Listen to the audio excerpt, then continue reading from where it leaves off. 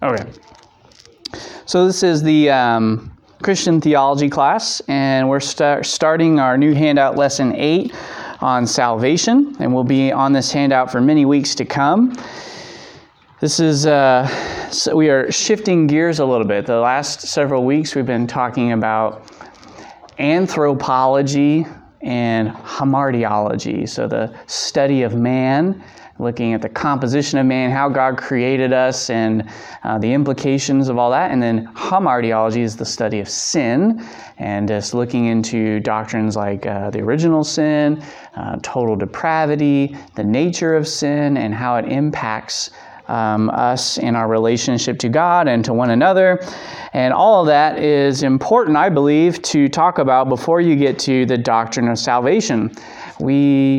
Which is, if you want to know the fancy $10 word, soteriology. And all those big words are based off of the Greek term that you find in the New Testament for those. So like hamartiology. Hamart is part of the Greek word for sin. Anthropos is part of the word for mankind, man. So that's where those big fancy words come from.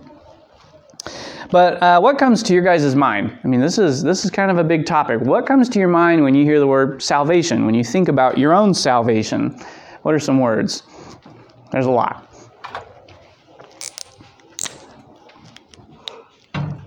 Nothing comes to your guys' mind? Free gift. Free gift.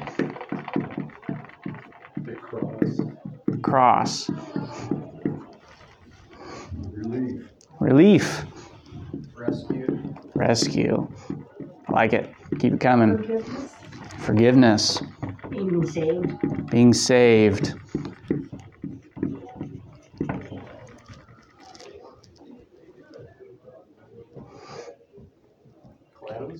Cleansed. Yeah.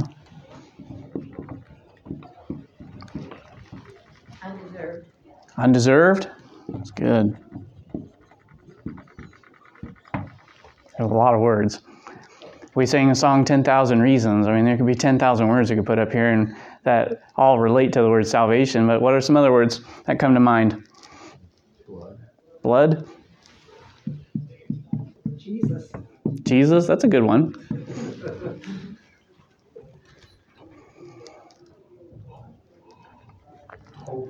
Hope? Powerful.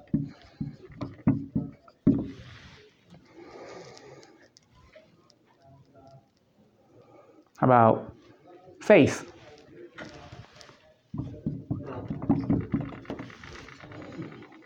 You say belief, too? Similar?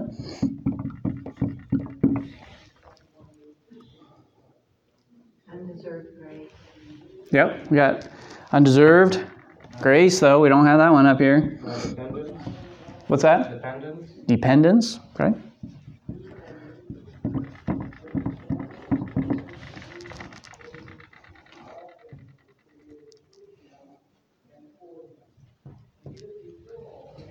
About repentance.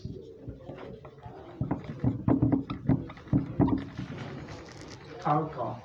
What's that? Conquer? Conquer, yeah, like conquered sin and death. Yeah.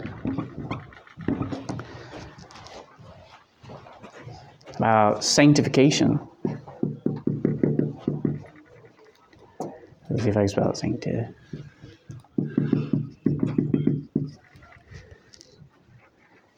Any other shun words you can think of? Justification. Yeah, that's a good one. Could do a whole theological class just on the shun words. Love. What's that? Love. Love? Yeah.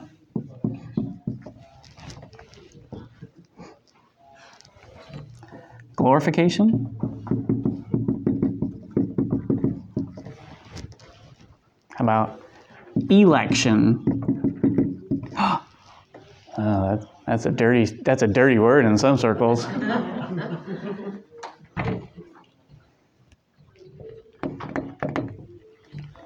about decrees?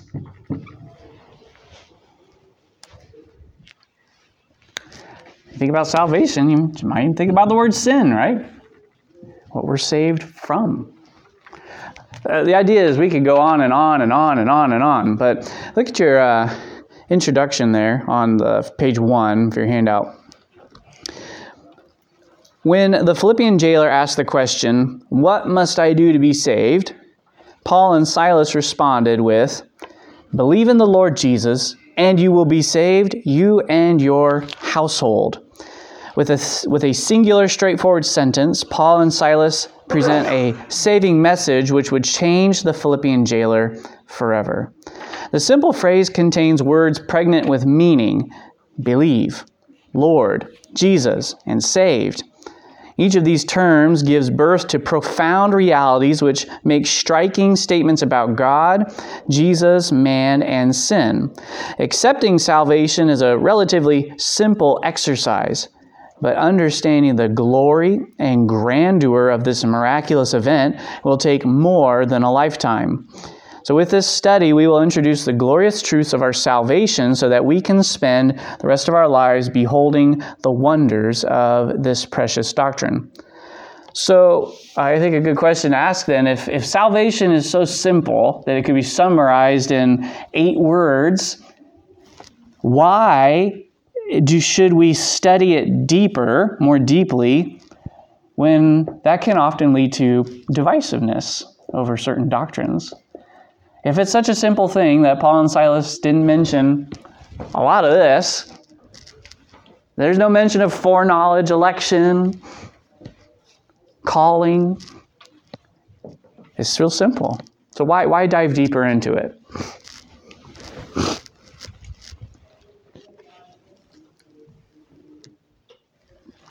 Greater understanding and appreciation. Yeah, greater understanding and appreciation. God wants us to. God wants us to? Absolutely. Absolutely. A lot of things happen at that point. A lot of things happen in salvation. I guess to know Him better. To know Him better? Yeah, it goes along with what Mandy said as well. Yeah, absolutely. Not just that God wants us to do it, but He wants us to do it because He wants us to know Him better, grow in our love for Him.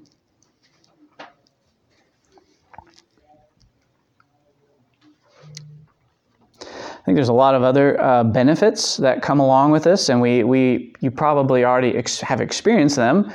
Just maybe we don't always make the connection, but your understanding of how to share the gospel is enhanced and greatly improved as you grow in the knowledge of God's Word and understanding of salvation.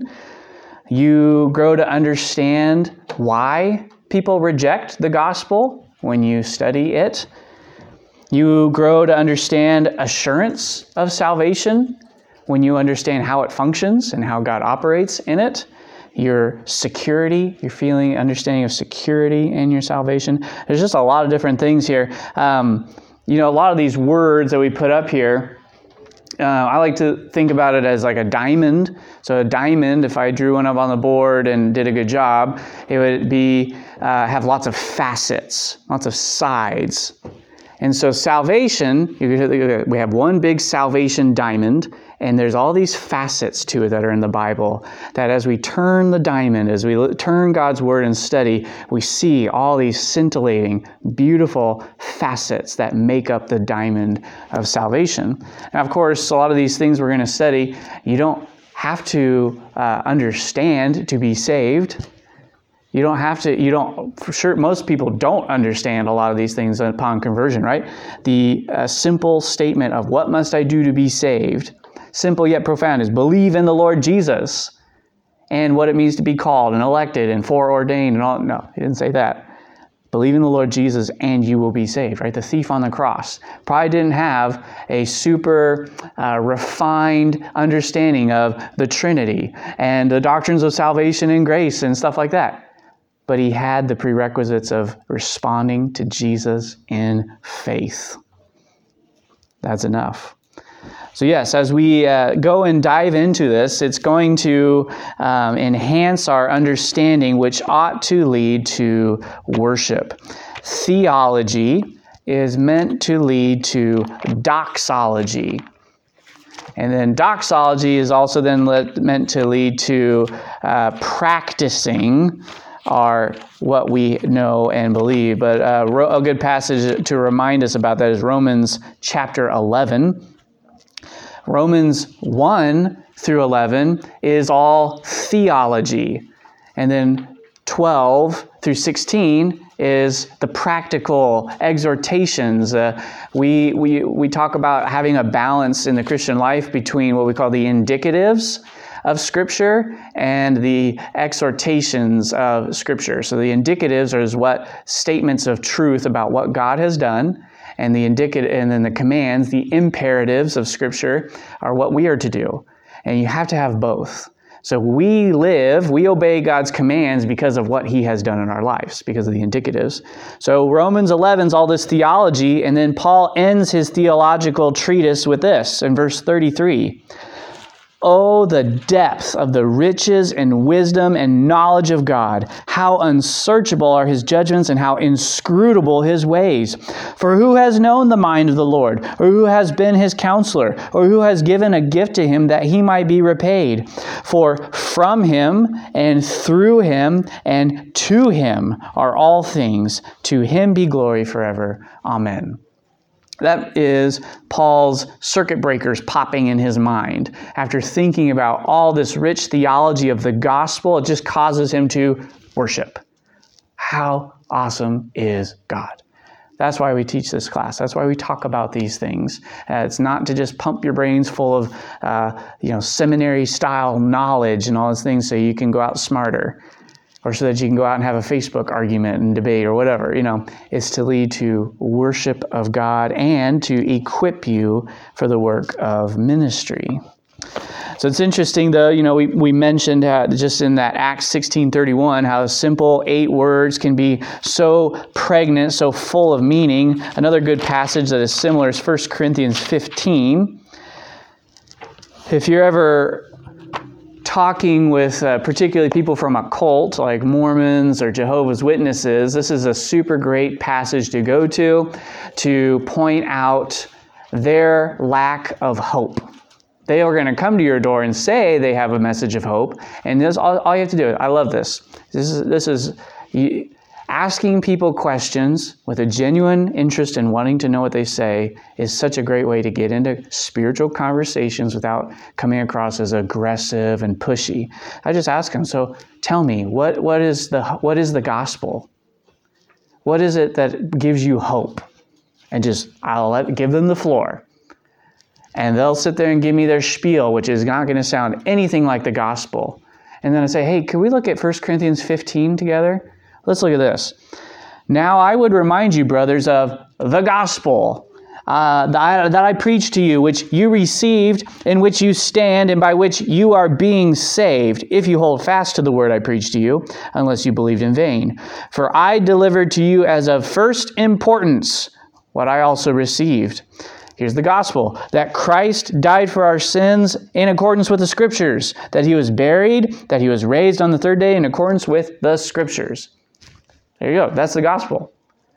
Paul lays it out there. You can't mistake it. He's like, this is the gospel, the one that you are being saved by if you hold fast to it.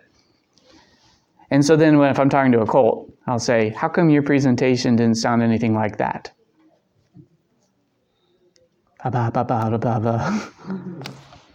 This is the gospel. But it's interesting, even though it's short, it's pregnant with meaning. It's loaded. That Christ died for our sins in accordance with the Scriptures. So it's like, when you have an iceberg, you see the tip, but you don't always see how massive it is underneath. And it's that phrase, in accordance with the Scriptures, that makes it so big and so mighty. There's so much behind that phrase. You think about okay, Jesus died for our sins. Why did He have to do that? In accordance with the Scriptures. Everything that we know in the Bible that talks about sin. Okay, well, why did it have to be Jesus? In accordance with the Scriptures. All the things that the Scriptures have, the Old Testament particularly, have to talk about. Why was He buried, and why did He raise from the dead? Again, in accordance with the Scriptures. It's just there's this huge amount of knowledge underneath. It's the same thing as we talk about salvation. We know the tip of the iceberg. We know the basics of the gospel, and now we're going to look under the water and we're going to see this giant, massive ice cube underneath. It's going to be awesome. So that's what we're going to be doing in this section. But before we get to Roman numeral 2 on that page 1, I think there's a little bit more things we should talk about before we even get to that question, why we accept salvation. I think first we need to just ask, what is salvation? It seems like it's a, maybe a duh, maybe obvious, like I don't know what salvation is, but I think it's worth to, do you know that there's 6 different words that the Bible uses to describe salvation? 6 different words? Again, it's like that, a diamond, all these different facets. If the Bible uses a lot of words to describe something, it does it for a reason. In college, if I wrote an essay, I would fill a lot of fluff to get to that page requirement, It's like, I don't care about this assignment. I'm just trying to pass. It's like, but God's Bible is not full of fluff. Every word, every sentence, every clause, preposition, direct object is there for a reason to convey a certain meaning. And so if there's 6 different words to describe salvation, well, I want to understand why God uses 6 different words to describe it. So I want you guys to help me look up some verses. Let's look at this first one here. Someone look up Exodus 14:30, and someone look up Psalm 3:8. And once you have it, just jump in. 14:30. Well, I saved Israel that day out of the hand of the Egyptians, and Israel saw itself and the Egyptians dead on the seashore. Okay. It's a simple word there, right? Yeah. God saved Israel. Saved Israel in the context of bringing them out of Egypt and saving them from the Egyptian army that was in pursuit. Okay, who's got Psalm 3:8? From the Lord comes deliverance. May your blessings be on your people. Okay, deliverance. So in one of the Hebrew words, which in those 2 passages is the same word, it can be used to mean saved or delivered. And in the context there, we're seeing context of not just a spiritual salvation, but even a salvation from threats, right? Okay, Exodus 18, 9 through 10. Someone look that up. And somebody look up Psalm 39, 8.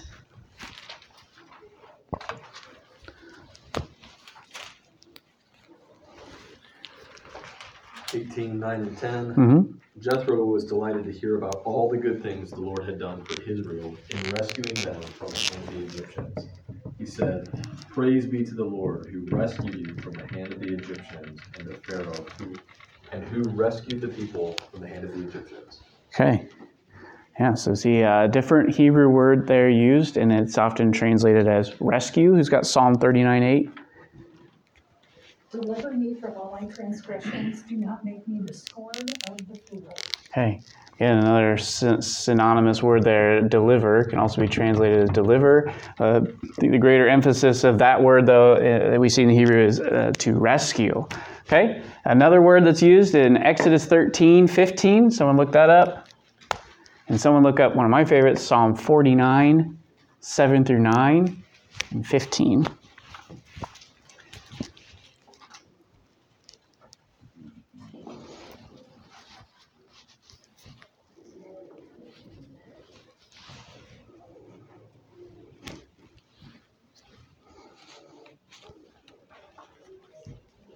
Who's got Exodus 13, 15? Maybe everyone was looking up Psalm 49. Pharaoh stubbornly refused to let us go. The Lord killed every firstborn in Egypt, both man and animal. This is why I sacrificed to the Lord the first male offspring of every womb and redeemed each of my firstborn sons. There you go. That's a big word for salvation. Redeem. Redeem. Okay, who's got the Psalm 49, 7 through 9 and verse 15? Truly no man can ransom another or give to God the price of his life, for the ransom of their life is costly and can never suffice, that he should live on forever and never see the pit. And then verse 15? For he will receive me. Be not afraid when a man becomes rich. God will ransom my soul from the power of Sheol, and he will receive me. Mm-hmm. Yeah, I think verse 15 in my translation says, but God. So after the earlier verses you read where it's like, who can ransom his soul? Who can pay the debt to God that he owes? And the answer is rhetorical. No one can. Then verse 15, this is the gospel in the Old Testament. But God will ransom my soul from the power of Sheol, for he will receive me. So redeem and ransom, another very important, powerful words there in the gospel. Okay, another word that's used in the Old Testament for salvation is in Exodus 6 through 7. Someone look that up. And in Job 19:25. And I've just given 2 verses for each of these words. There are lots of verses in the Old Testament that use these words, but just giving you a smattering, a sample. 7. Yep. Therefore say to B'nai Israel, I am Adonai, and I will bring you out from under the burdens of the Egyptians. I will deliver you from their bondage. I will redeem you with an outstretched arm and great judgments. I will take you to myself as a people, and I will be your God. You will know that I am Adonai, your God, who brought you out from under the burdens of the Egyptians. Mm-hmm. So again, we have another word there, and you're like, well, Tyson, we already have the word redeem. But there's a special, very sweet nuance to this Hebrew word, and it is the idea of a kinsman redeemer. Kinsman redeemer. And so the greatest Old Testament illustration of that would be Ruth. Ruth, right? Boaz was Ruth's kinsman redeemer. And so God, in Exodus 6 through 7, portrays himself as Israel's kinsman redeemer. And so there's not just this idea of paying a price to save you, but this idea of paying a price to have a relationship with you. So who's got Job, the 19:25? I know that my Redeemer lives, and that in the end he will stand on the earth. Yeah. My Redeemer lives. So that's a capital R. God is our Redeemer. And so when you think about that title for God, it's using that special Hebrew word, Ga'al, which is this idea of kinsman redeemer. Not just a purchaser, but a purchaser of you so that he can have an intimate relationship with you. Okay, the 5th word we'd see for salvation, it'd be I got Job 33:4, someone can read that, and then Isaiah 57:15.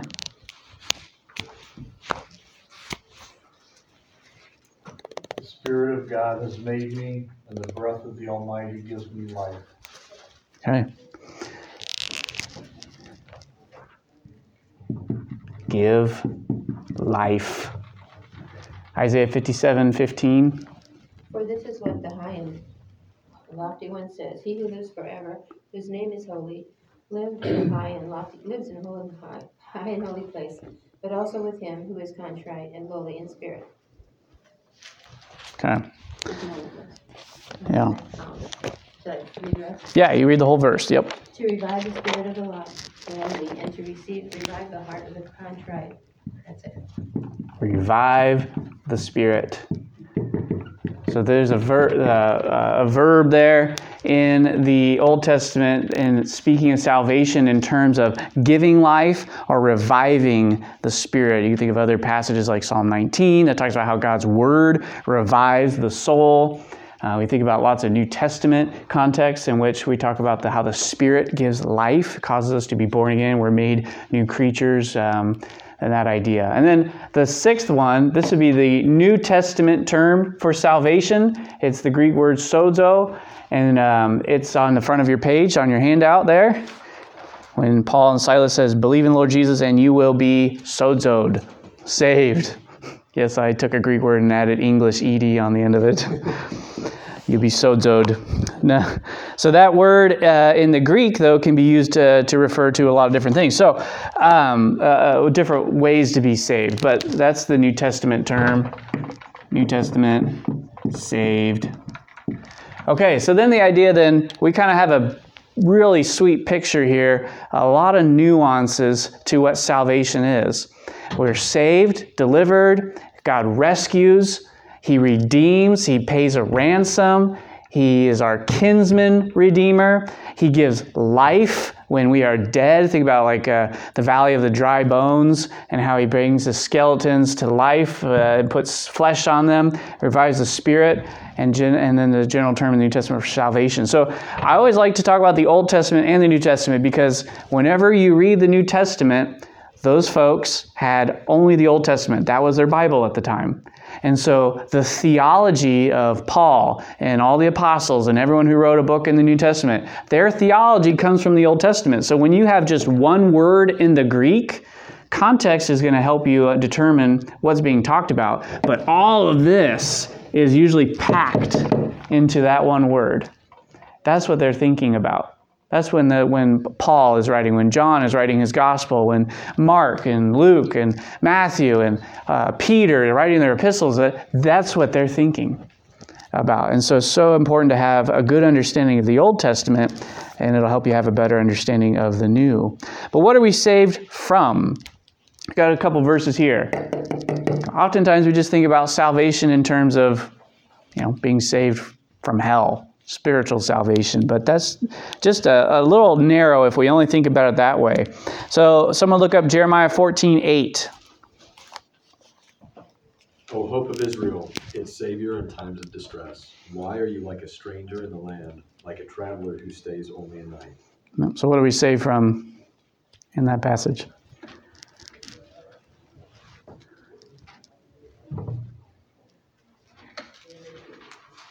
What word does he say? Distress. Distress.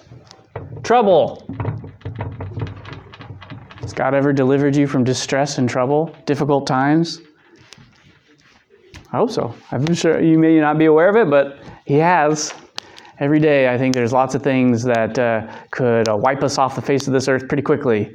And yet God is the one who sustains and upholds us by the very word of His power, delivers us from countless situations. I think about every time I drive in Chicago and come back home alive. I'm like, God delivered me from so many things I didn't even know. It's better that I not know.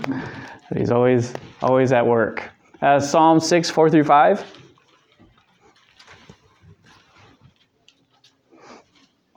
Turn, O Lord, deliver my life.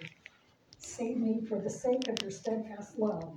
For in death there is no remembrance of you. In Sheol, who will give you praise? Okay. And this one's a little harder because we didn't read for context. But knowing as often the kind of things that David faced as a king and ruler, what do you think he was asking God for salvation from? What did he want to be saved from? Any guesses? Saul? Yeah, that's just one. Who else didn't like him? His son. His son. His own son hated him, staged a coup against him. Okay, so his enemies. God delivers us, saves us from enemies. Okay, Psalm 51:14. Deliver me from the guilt of bloodshed, O God. You who are God, my Savior, and my tongue will sing of your righteousness. What's He save us from in that? Guilt. Yeah, guilt, sin, condemnation. Another way you could say it. Okay, Romans 5, 9-10.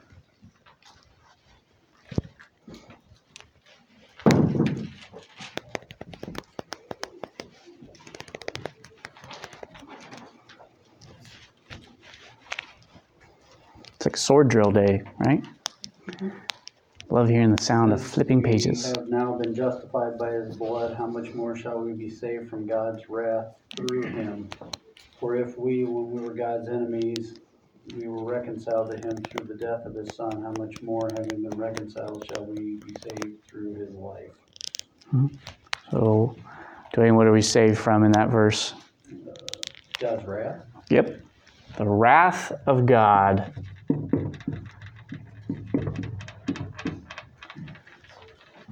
Okay, 1 Thessalonians 1:10 actually is a similar passage, so we'll just skip that one for now. Let's just say the same thing. Colossians 1:13.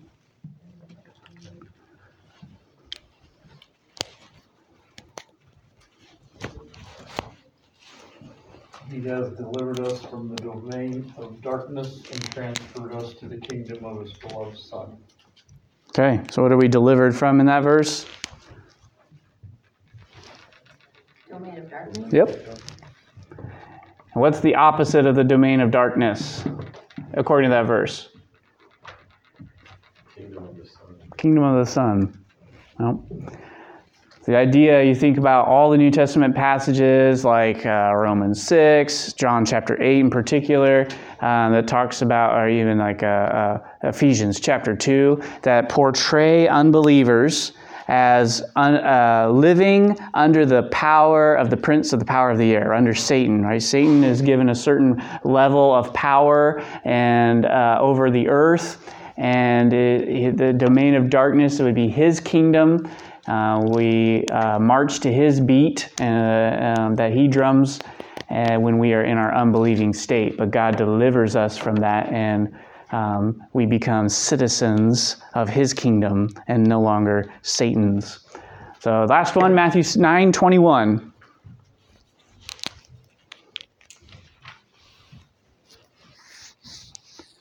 She said to herself, if I only touch his cloak, I will be healed. Okay, that's the context of the woman who had the discharge of blood for many, many, many years. And she said, if I just touch the cloak, I'll be saved. I'll be sozoed. Right? So it's interesting, right? It's a word for salvation, but used in reference to illness.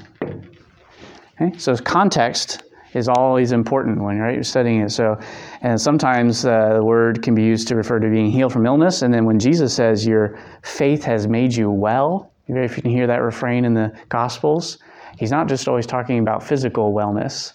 Your faith has sozoed you, saved you, not just from an illness, but from a spiritual standpoint as well. So there you go. That is a general overview of the Bible's treatment and view of salvation. It is a sweet thing to see all the different ways in which God rescues us and saves us, and all the different things that he rescues us from. So many causes to celebrate and praise him every day of our lives. And like I said, it's so important to just understand these nuances. When you're reading your Bible, I always think about, particularly when I read the Psalms, there's always lots of different names for God.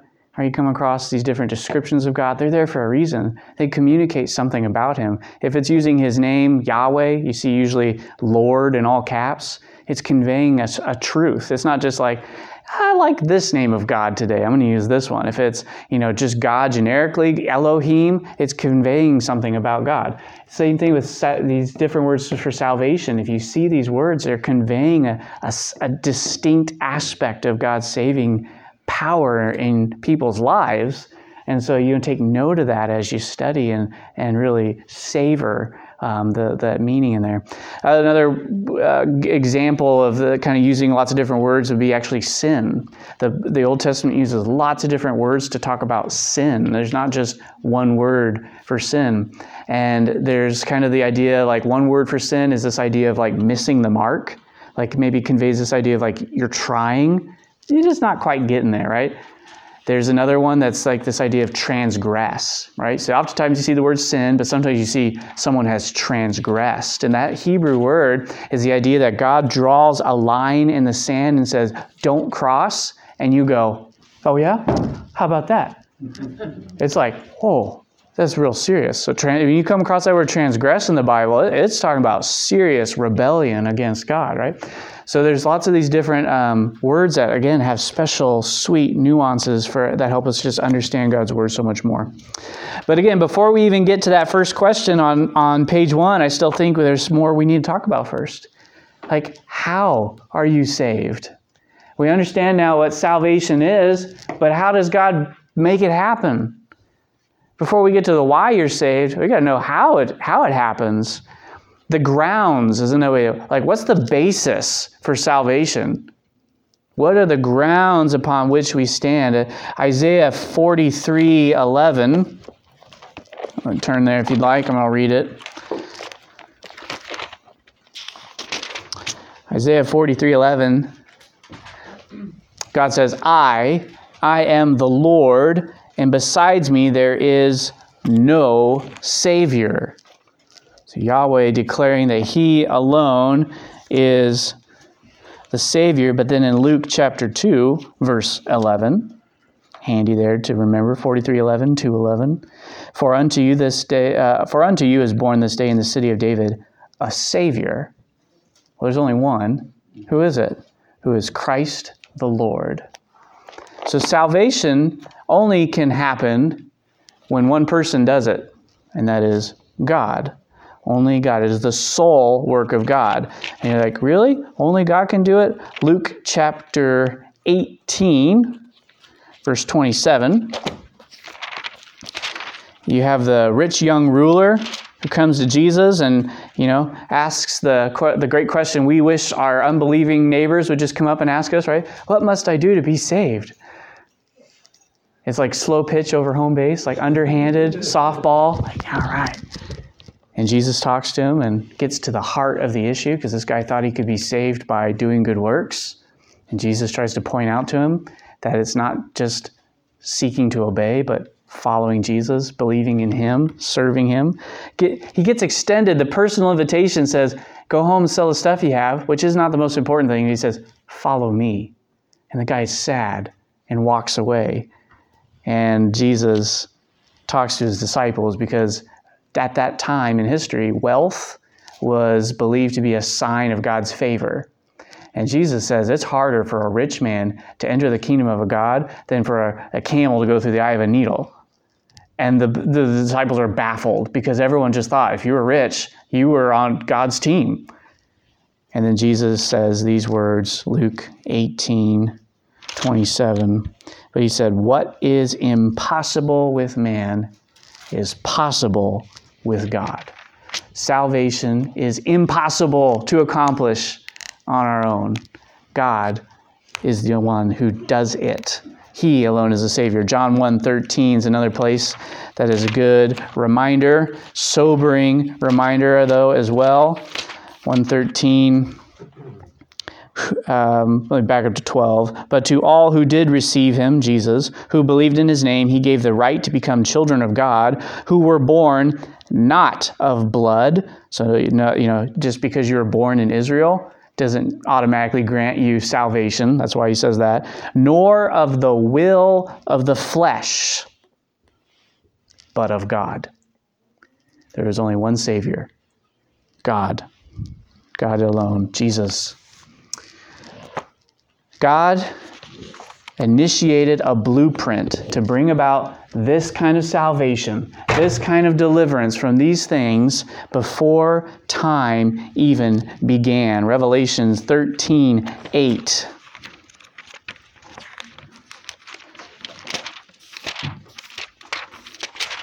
Revelation 13, verse 8. And all who dwell on earth will worship it, everyone whose name has not been written before. And they're talking about worshiping not God, right? This is right, worshiping the beast. So all who dwell on earth will worship the beast. Everyone whose name has not been written before the foundation of the world. So before God even created the earth, before He even created time, God had a plan to deliver, to save, to rescue people, and He wrote their names in a book. It's a poetic description. I don't think there's necessarily a real physical book that God has. The idea is communicating is that, though, in the mind of God, He has chosen those He knows those whom He's going to save. Don't think God needs to pull up a book like a Rolodex and go through and make sure I got your name on this list here. For 2 Timothy chapter 1, verse 9.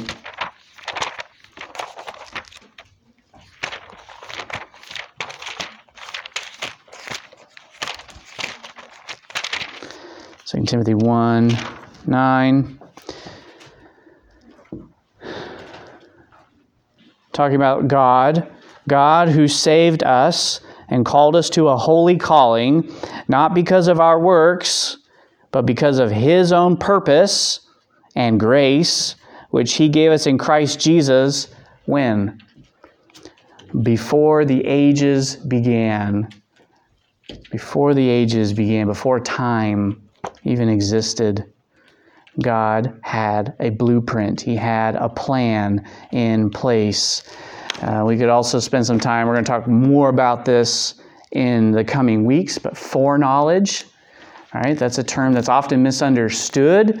It's often confused with this idea of foresight, that God looks down time and sees what's going to happen and then says, I see this person's going to choose to believe, so I know that this person. But foreknowledge is not about what, as you'll see in Romans chapter 8, but who. God foreknows people, not facts. It's like I heard a good illustration from a pastor just 2 days ago, I think, and it was like a NCAA bracket, right? When we fill out our brackets and do our bracketology for March Madness, we look at all this information and stats about the teams, or maybe you just choose based on mascots that you like, but whatever it is. But we look at information and then we make our determination. Well, this team's doing pretty good. Well, this guy got hurt, so they're missing their star player, so I don't think they're going to win, and we try to guess. But the way it goes with God is whatever He writes in the brackets is what's going to happen. He doesn't look down the corridors and see, well, this guy loses, so I'm going to write it. No, He says, this is going to happen, this is going to happen, this is going to happen, and this is who I'm going to have in the championship, and they're going to win because I decree it. That's foreknowledge. That's foreknowledge. Foreknowledge is relational. It's about knowing somebody. God chooses to have a relationship with someone. So we'll talk more about that, get to those verses. But this all then speaks to how people are saved, to God's plans for implementing salvation. But you can't talk about that without talking about Jesus' atonement. That is the grounds, the basis for salvation. God's blueprint that He decreed, that He planned before time even began, was for His Son to atone, to cover, to satisfy God's wrath. We talked a lot about this in our last semester as we were talking about theology proper, the study of God. We studied Jesus and who He is and the works that He has done. And so we talked about the atonement. Look at Hebrews 9:11. We won't spend a lot of time talking about it this morning. We'll just do a couple of highlighted verses here. So Hebrews 9, verse 11 through 12.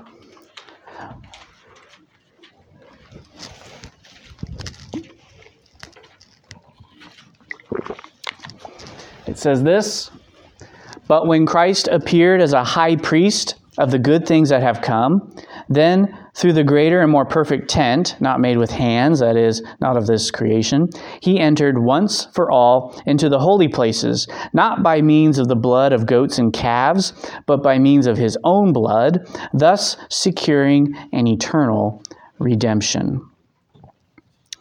So Jesus, as a part of God's sovereign plan, fulfilled the office of a high priest by offering a sacrifice to God that perfectly satisfied His wrath, and that sacrifice was Himself. He was both the high priest and the lamb. It's like, just kind of blows your mind. Just like, what? Romans 3:23.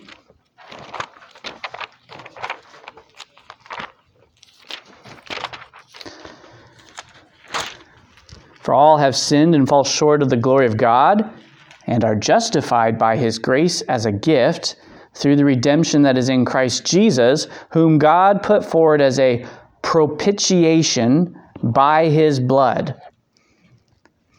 That is the grounds of salvation. The propitiation, Jesus' sacrifice propitiates. So what that means is that it satisfies God's wrath.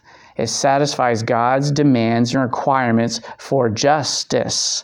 That is why it's amazing. Chapter 4, verse 5 says, "And to the one who does not work, but believes in him, who justifies the ungodly." How does God, who is holy, justify an ungodly person? That usually makes you an unrighteous judge. If you take somebody who's a sinful criminal and say, "No, you've got a good record, you're fine, you can go." You can't do that and be righteous. But God is both the just and the justifier of the ungodly, because he satisfied his wrath by pouring it out on his Son on the cross. Jesus' death was what we call a substitutionary atonement. He ransomed himself. He paid the ransom, not to Satan. That's a bad theory that does not come from the Bible. He satisfied and paid God's demands. Matthew 20:28 reminds us that Jesus came not to be served, but to serve and to give his life as a ransom for many. So who did Jesus die for? If we know this is the grounds for salvation, that his death is necessary, what did his death accomplish? Who did he propitiate for? Who did he buy?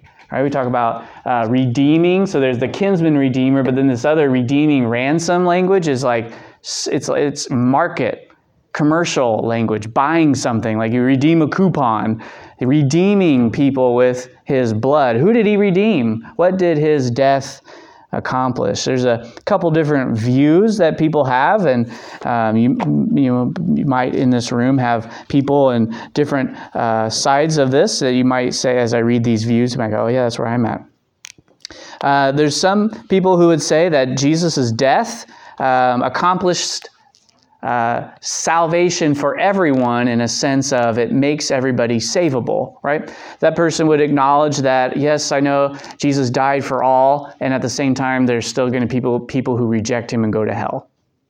So that would be one view. It's the idea that Jesus didn't die just for a certain people, but his death was for everybody. Some passages people would go to for that, and I'm not saying this is a correct interpretation of these verses, but like John 3:16, right? It's a very famous one. For God so loved the world that he gave his one and only Son, that whoever believes in him shall not perish but have eternal life, right? So the world. Jesus died for the world. That means everybody, right? Well, it gets a little hairier when you understand that the Apostle John uses the word world to mean lots of different things. Well, we can go to, maybe next week we'll have time, and we'll look at one passage in John 17, where in 2 verses he uses the word world in several different ways to mean different things. Right? Think about, we use the word world to different, we talk about that person, he's of the world. Well, what do I mean by that? Unsaved, right? You're living like the world, right? Just kind of this idea. We can say, but I live in the world. What do I mean by that? God's creation. Yeah, God's creation. I live here on this earth. I don't live on another planet. I live in this world, right? So just there, you have 2 instances of different uses of the word world, but John even uses it even more. Some other passages would be like 1 John 2:2, which says, Jesus is the propitiation not just for us, but for all. So what do you do with the word all? Is that like every single person in the world? Or is that word all? It can mean different things. It can mean everybody without exception, every single person in the whole world. Or it can mean every person without distinction.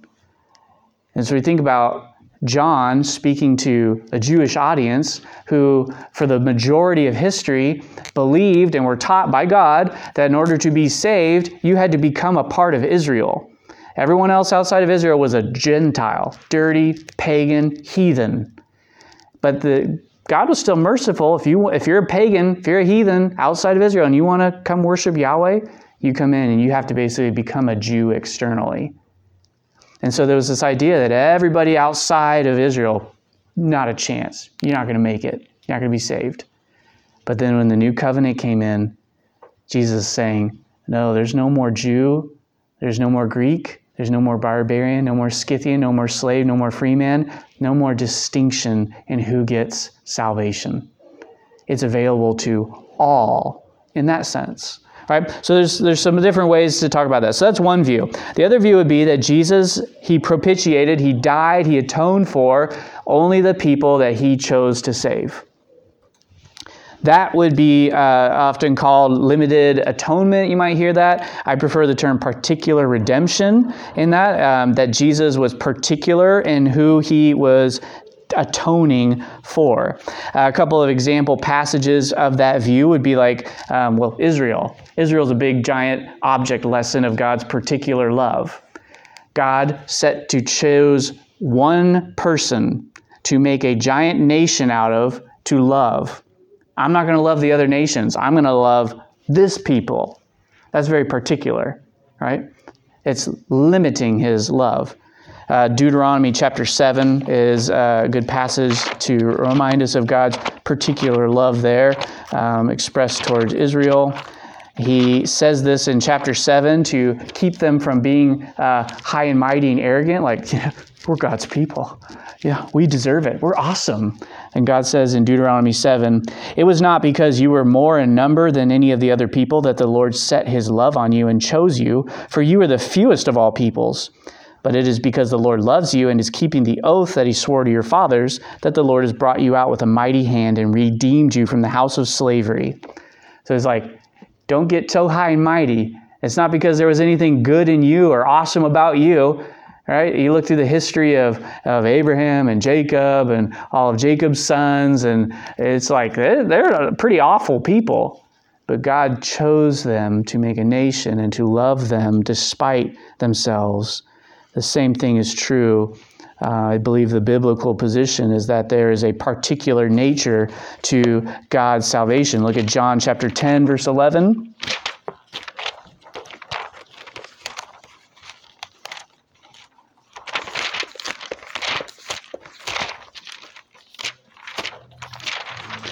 John chapter 10, verse 11. Jesus says, "I am the good shepherd, and the good shepherd lays down his life for all."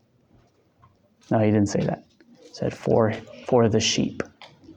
For his sheep. Not the sheep and the goats. For the sheep. For the sheep. Look at John 17, 9 through 10. You go through the rest of John chapter 10, you'll see more particularity in that passage. John 17, 9 through 10. This is Jesus' high priestly prayer, which is just awesome. You ever think, I wish I could be a fly on the wall to hear how Jesus prayed. Read John 17. You get to hear how Jesus prayed. And he prays distinctly for people. And he says distinctly, I'm praying for these people, and not these people. So John 17, 9 through 10, he says, I am praying for them, his disciples, the immediate 12. I am not praying for the world, but for those you have given me, for they are yours. All mine are yours, and yours are mine, and I am glorified in them. So there you have a very particularity. Jesus saying, I'm praying for them. And then a little later, a few verses later, he says, and I pray for all those who will believe on account of the testimony of these disciples. So he's very particular. I'm not praying for the world. I am praying for these. And he says, sanctify them. So that's part of salvation. Sanctify them. I'm not praying this for the world. I'm praying this for those whom you have given to me. There's one other view. So we talked about one view that says Jesus died for all. And then the second view, Jesus died just for, we'd say maybe like the elect or those who will believe, which is what John 3:16 teaches, right? For God so loved the world that he gave his one and only Son, that whoever believes will not perish. Now, sometimes we misinterpret that because some translations say whosoever, and it's kind of this idea of like potentiality. Jesus died and made everybody savable. And so whoever decides to believe then gets to be saved, but that's not what it says. The Greek says all the believing ones will be saved. And so Jesus, you have to come to terms with the question you have to answer is, what did Jesus atone for? Did Jesus die on the cross to make people savable, Or did Jesus' death actually accomplish salvation? That's the question you have to answer. But the third view is that Jesus' propitiation, Jesus' atonement, had multiple goals. That Jesus' death accomplished salvation for the elect, and then some extra benefits for unbelievers. And that's one way people try to kind of smooth over the idea that Jesus died for all. So Jesus died, when he died for unbelievers, he purchased things like delayed judgment, common grace, things like that. That's kind of got to do some hermeneutical gymnastics to kind of get there. And there's some really good godly people who hold those views, and really good godly people who hold all the views. But we can talk about it more. We're out of time, but just kind of, there's one more kind of linchpin that I really think settles the deal on understanding that redemption, atonement, is particular in nature, and it has to do with the Trinity. Trinitarian particular redemption, I believe, is the biblical understanding of how people are saved. And if you have questions about this, you're wrestling, you're really struggling with this, I really want to give time to answer, ask some questions. So write them down. Next week on Sunday, we'll start with just a real quick summary and then just open the floor to some questions. And then we'll start talking about why we're saved. And that's going to be awesome. So thanks everybody for paying attention and reading lots of scriptures. Thanks.